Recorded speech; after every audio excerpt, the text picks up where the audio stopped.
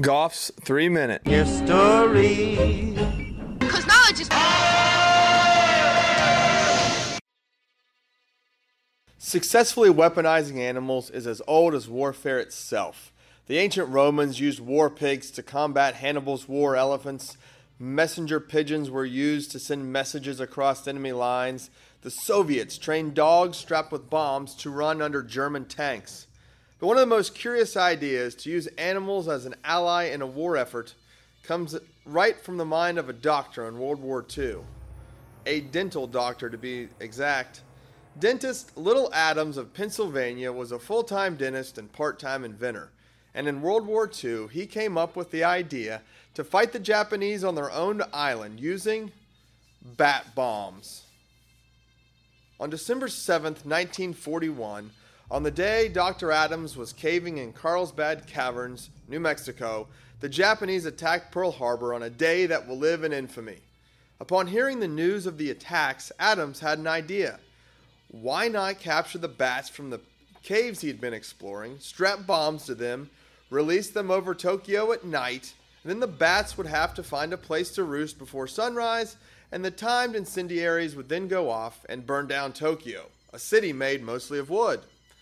Now, Adams' idea may not have been given a second thought, except he had a very powerful friend, First Lady Eleanor Roosevelt. A month later, in January of 1942, he was able to get an outline of his plan and a brief summary to President Roosevelt. After a presidential green light, it was passed on to the Army Chemical Warfare Service.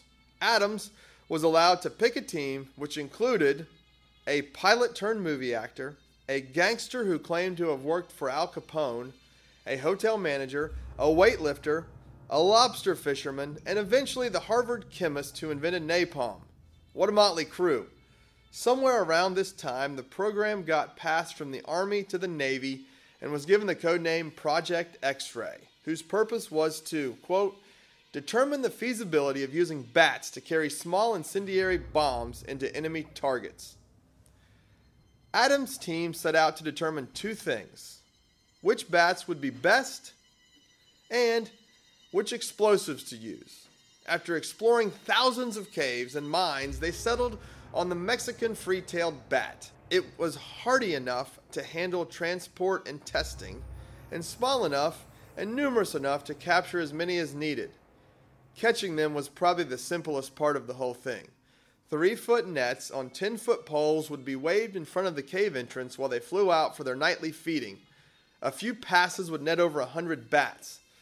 They then were stuck in refrigerated chambers to put them into a hibernated state, and off they went.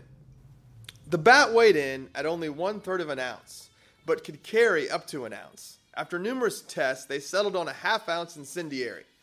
Different explosives were attempted, and the team had decided on white phosphorus when they tried napalm and changed their minds. Napalm burned hotter than white phosphorus, and after many trial and errors, decided to glue the napalm container, called an H2 unit, about the size of your pinky, to the bat's chest.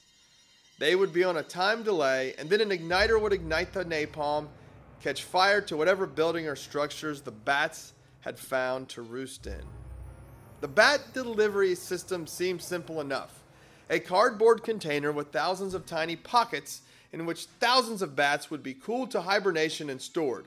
A plane would drop the package, a parachute would deploy, the sides of the container would be released, and the bats would fly out, eventually finding a place to roost somewhere in a 40-mile radius of their release. Everything worked according to plan except for the bats, which is kind of the whole plan. The bats, having been cooled to force them to hibernate, were not waking up during the drop, and so they were dropped out of a plane. Then when the package opened, the bats just fell out and plummeted to earth, unable to wake up in time. This is obviously an issue. There was some trial and error to correct this, but they never really got 100% success on the bats waking up in time. There was a few glimpses of success. A mock Japanese village burned to the ground as planned, and at an airfield near Carlsbad Caverns where the research was being conducted, one of the bat handlers accidentally left a cage open and 6 armed bats escaped, burning down the hangar and a general's personal car.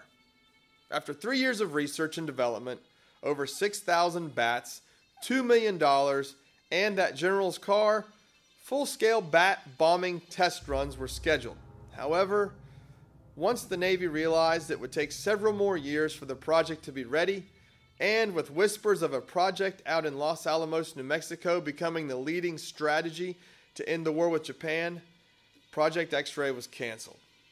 And while Dr. Adams' bat bomb idea never took flight, as an idea man he shrugged it off and took to another winged animal for his next idea, the fried chicken vending machine, which also never got off the ground.